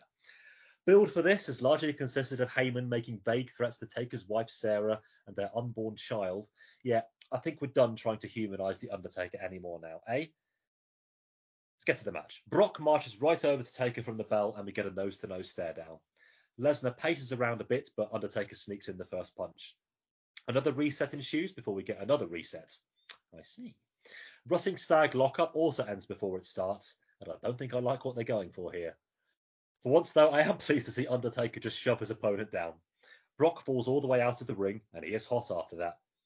Clothesline by the challenger puts him back out, and then Lesnar just belts the steps. I'll tell you what, Pat Bonner would have been proud of that one. There's a reference for you. In the ring, Taker works on the... Know your audience. In the ring, Taker works on the shoulder, but it pales in comparison to the previous match. Look, it's not really their fault. Big boot to the face, and then the flying clothesline puts him back on safer ground, and there is a 2 count. Old School is next, and I admit I'm already clock watching at this point. Heyman gets up on the apron and gets seen to in the way you would imagine. Lesnar with a spear to the buckle and a big suplex for a count of 2. He drags UT thigh first to the ropes, albeit the outer thigh. Empathy, right? As we settle into Sluggerama for a bit, and guess which part of that word I italicized. Great power slam by Lesnar, however, and he just took off for that one. One of the move of the match, one of the moves of the night, really, for a near fall, and he changes up to a waistlock on the mat. That's a popular one today. Most of the crowd are getting a little restless at this point, and as such, the attempted let's go take a chance from a few sections are not taking. Tum tiddly tee. Lesnar eventually gets swung out through the ropes, just in time for Taker and Sarah's child's graduation. Ref gets bumped, and now the chokeslam is hit. No count, of course. Matt Bloody Hardy comes down to get a sniff of main event action. Yeah, don't get used to it, mate. And sees his senses snuffed out by a last ride. In a confusion, Brock with a spinebuster, but a delay too is all we get there. This is starting to feel dramatic at last, but still a bit synthetic. Lesnar is up after a Taker DDT, but the ref is down again as a tombstone attempt is blocked. Heyman throws a chair in the ring, but Undertaker cuts it off. He fucking ends Lesnar with 2 shots of his own, right to the head. Bloody hell. Paul gets punched into the 3rd row, and this is really not the time for a lull, but it's what we have. Brock is bleeding now too, and Undy goes to work on it. Big boot and leg drop for 2. There's a message in there somewhere, and now the last ride. Nope. Backdrop counter by Lesnar. F5, please? Nope. Taker counters. We scrap in the corner for a bit, with Hebner to keep them apart. He just succeeds in getting bumped again, so he gets back up, and then calls for the bell. Oh, out of here with that. The crowd definitely come alive this time, albeit with fully deserved boos and chants of bullshit. Brock gets chokeslammed, but that doesn't really bring them back, nor do some blows in the aisleway. And I'll tell you what, even Brock being thrown through the set, it happens too close to the end for it to really hit home. And we cut to black with the derision still ringing around the arena. Dan, your thoughts on the main event of In Your House Ground Zero, Unforgiven 2002? Oh, okay, right, compose myself. I really enjoyed it up until the end, which is a shame because I was really enjoying it. I liked that it was just 2 giants trying to destroy one another. King Kong versus Godzilla, or however you want to put it, it was kind of like this sort of big Battle of the Titans type match, but then they went and spoiled it all by saying something stupid like a ref bump. And not just the one. Poor Brian Hebner probably took more abuse than most in that match. But yeah, I mean, it went just over 20 minutes, and it didn't feel long. I think we've certainly had Undertaker matches go that sort of time before, and they've dragged, mainly because of who he's against, more so than the man himself. But no, this, I think Brock's the machine, and everyone, I think, on this show has enjoyed about how good he already is, and I think he's sort of given some life to the Undertaker as well. I think he's sort of almost upped his game to match that, which is an odd way around to put it in terms of like the rookie and the veteran. But no, really good. Silver lining in this non-result. Does that then mean we get a rematch next month or down the line, in terms of like we need to resolve this? This needs to have a definite sort of end to it. Hopefully we do. So then that's something to look forward to. But there's no joy in a double disqualification, no contest, or whatever, and the crowd audibly proved that. It instantly just boos rang out. But then the post match saved it. I expect. Then in that respect, they gave them something to go home with happy. Not sure it did. Okay, the positives, and there are some to glean from this. As Hoss battles go, this was one of the more tolerable ones, it must be said. I mean, it's yet another string in Brock Lesnar's bow. It's what else does he have there in that quiver of his? Now, has anybody had a real route around? Just look at the people he has worked with in the last 4 or 5 months alone. The Hardys, RVD, The Rock, Undertaker. It's like a duck to water with this guy. In fact, you know what? Scrap what I said earlier. Put Angle in world title match. Put Benoit in a world title match. Give us those 4.5 stars, because you know Brock can do it. The man is a true phenom. And yes, I went there. And Taker, come at me. It was far too long for what it was, even before the appalling ending. They could have done this in half the time, but there seems to be a bit of an edict going around these days that all WWE main events need to touch 20 minutes. My advice in life is you need to look at what you've got before you decide what you can do. And chancing Brock Lesnar in a 20-minute match like this, yes, it works, but happy accident. And The Undertaker, we've seen him in 20-minute main events before. You still want to come up, me dear? Still want to try your luck? But one day, it's going to happen one day, I promise you. I'm just killing time to, as indeed they were, I'm just killing time to get to that appalling ending. And whoever came up with that should be bloody ashamed of themselves. Is this just Undertaker trying to squeeze out of a job? I'll leave you to answer that one, ladies and gentlemen. Clue: yes. But even so, there are other ways you could have done. Even a brawl to the back wouldn't have been quite as atrocious as just a lame disqualification. Real 1989 primetime wrestling feature bout stuff. You don't end the match with people just punching each other too often. It doesn't happen. This is pro wrestling. Punches are going to get thrown. Referees are going to hit the ground. It's kind of priced in. And you're taking your audience on this journey, and that's the final destination. And you can talk about B-level pay-per-view shows or building for the next one all you like. I don't necessarily disagree with that concept. I'm not implacably opposed to disqualifications on pay-per-view. I don't hate disqualifications in main events, if you can make me believe that it was the only justifiable outcome. Going back to Ground Zero, that's pretty much what it was. Here, it was a 17-18 minute match that has happened to end with one of the most atrocious finishes I've seen in the WWE or anywhere else for a very, very long time. And you can't shake that off, and it's the first thing anybody will think about when they discuss this match in the future, how awful and idiotic that finisher was, and it's just pissing on your crowd. And you cannot push the loyalties of your fans too far.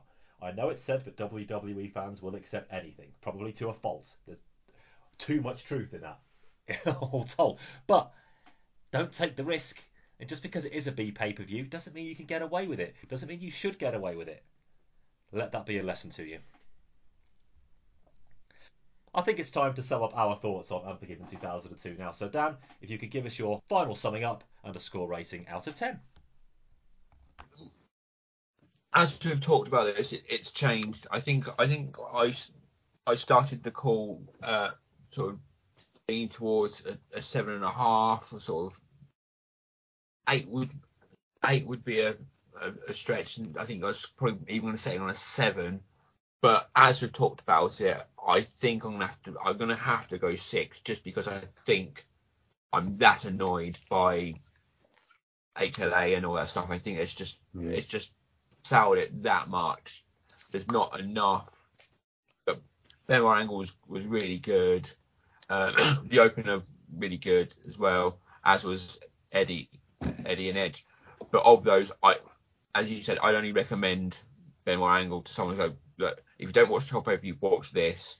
The others were good, but I wouldn't sort of clamour at someone they have to watch this. So on that, one sort of must watch match, some really good ones, but then a hell of a big sort of sour point. As much as I did enjoy the heavyweight title, not the heavyweight title, the WWE title match at the end.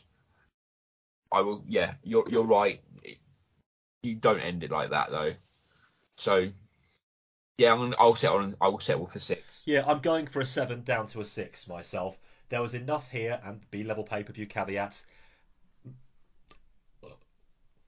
There was enough here for me to recommend a lot of this show. I thought the opener was a lot of fun. I thought the World Heavyweight title match was better than certainly I expected it to be. Angle and Benoit, need I say more? And Brock Lesnar's power slam in the main event is the one thing I would like people to remember from that match, but we all know what it will really be. But there were drag factors on here. The ending to the pay-per-view, did I mention that before? This will forever be known as the Hot Lesbian Action pay-per-view. Not a Hot Lesbian Action pay-per-view, the Hot Lesbian Action pay-per-view, and all that entails. So I'm giving Unforgiven 2002, in the end, a rather sorry 6 out of 10.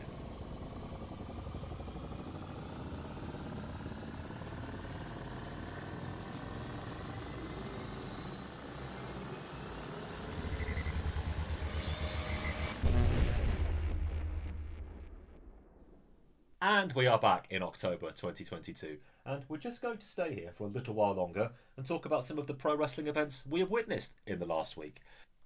I was in Glasgow for an afternoon with William Regal, whereas Dan, you were in South London taking in a little bit of NJPW action. Now, I don't allow much NJPW chats on this podcast, so make the most of it while you can. How did you enjoy the Royal Quest weekend? Spoilers, I don't think we're ever going to see an NJPW volume coming soon. That will involve a lot of research, I think, from a lot of us. I don't think, but and today I don't see myself as a massive New Japan fan at all.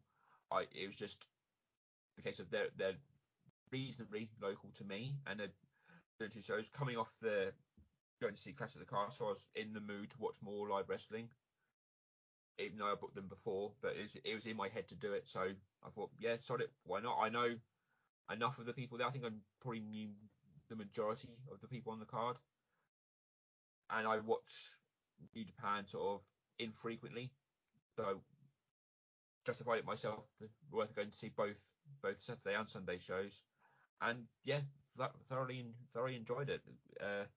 Great atmosphere in there. It may as well be sort of like it's a sports centre, so it's like a gym with like a basketball court type thing and set up there. But they got about 2,000 in both nights, so and that's kind of quite a small, seemingly small space. So it amplified every reaction.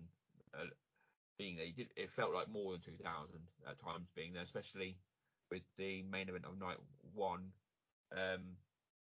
FTR and Aussie Open.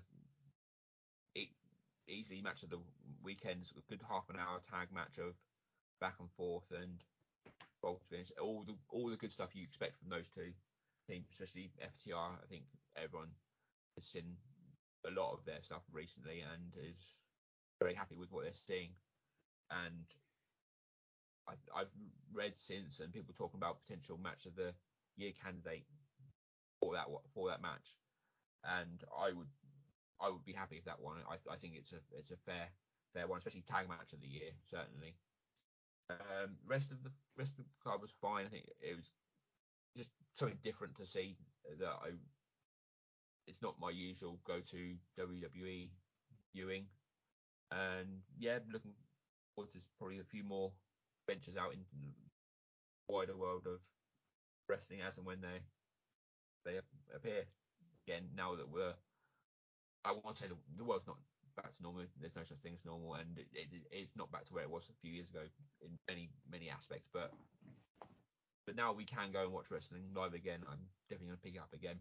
So maybe if I'm on, as and when I'm on these shows again, this may become a little 2-minute, 3-minute segment of me reporting from the modern world, as it were. But yeah, over to you, Rory. How was Mr. Regal? What a true gent indeed. I went there knowing what to expect. Having heard him on a fair few podcasts in the past, I know that he is a bit of a rambler. Poor old Kenny McIntosh up inside the ropes. I could see from where I was sat. He had 15 questions in his hand. If he managed to ask 5 of them in the 90 minutes, he did well. Regal was just all over the shop. This was a person who answered a question about working with The Rock in a SmackDown main event in 2000 by talking about Billy Robinson, because that's just what he does. But you cannot deny that he runs the gamut of information. As he himself said, yes, I ramble a bit, but you won't hear this stuff anywhere else. And he gave us some fascinating tidbits. I loved his story about his first day in WCW, shaking hands with a naked Dusty Rhodes. That's an image it's going to take a while to shake off. Talked about the World War III 1995 and the day where Dave Taylor stiffed Hulk Hogan. I rather enjoyed that one. One of many Dave Taylor stories that he gave us. Talked about the importance of working the hard camera. He dispelled a few myths on WWE scripted promos. Things aren't quite as rigid as some of the WWE opposers would like to have you believe. And some of the attendants made pretty clear what their promotion of choice was. They were bristling in their seats at that, and I allowed myself a small smile because it's all still pro wrestling, and it's wrong to say that one side gets everything right and one side gets everything wrong. So one view there. I could have heard him talk for ages and ages and ages. The man got a standing ovation at the end, and quite rightly so. Our own Eric Landstrom said to us in our chat that he would gladly hear William Regal read the phone book. Well, what he did at this show was not too far away from that. So, of course, got my highest recommendation, a full 10 out of 10 from one of our finest raconteurs. And yes, I'm going to say it, a bloody national treasure too. And so, Dan, just before we wrap up, anything else you want to plug or mention? Nothing much more to add. It's been good to be on here again. It's always fun. And yeah, sometimes I surprise myself with what comes out of my mouth, but there we go. Didn't think I'd get that angry about HLA, but I wasn't expecting a paraphrase of something stupid either. No, just full of surprises. I don't think that definitely wasn't. Where did he pull that one from? To do, but there we go. And yeah, nothing to plug for me. Just yeah, stay listening to the show, and yeah, next month looks fun already. Having sort of. I'm not on that one. Do go back and check out our review of Clash at the Castle, by the way, if you're still hankering for us to talk about modern day wrestling a little bit more. I was on that show with Dan, with Pete Kimber and Adam Joyce, reviewing our weekend at the Clash at the Castle event in Cardiff. But we should be sticking with just 2002 all the way until the end of the year, including the end of year award show. Do find us on social media. You've got me on the Twitter, you've got Adam on the Facebook. And that just about does it, I think, for another month. So from Dan DeWitt, I have been Rory McNamara.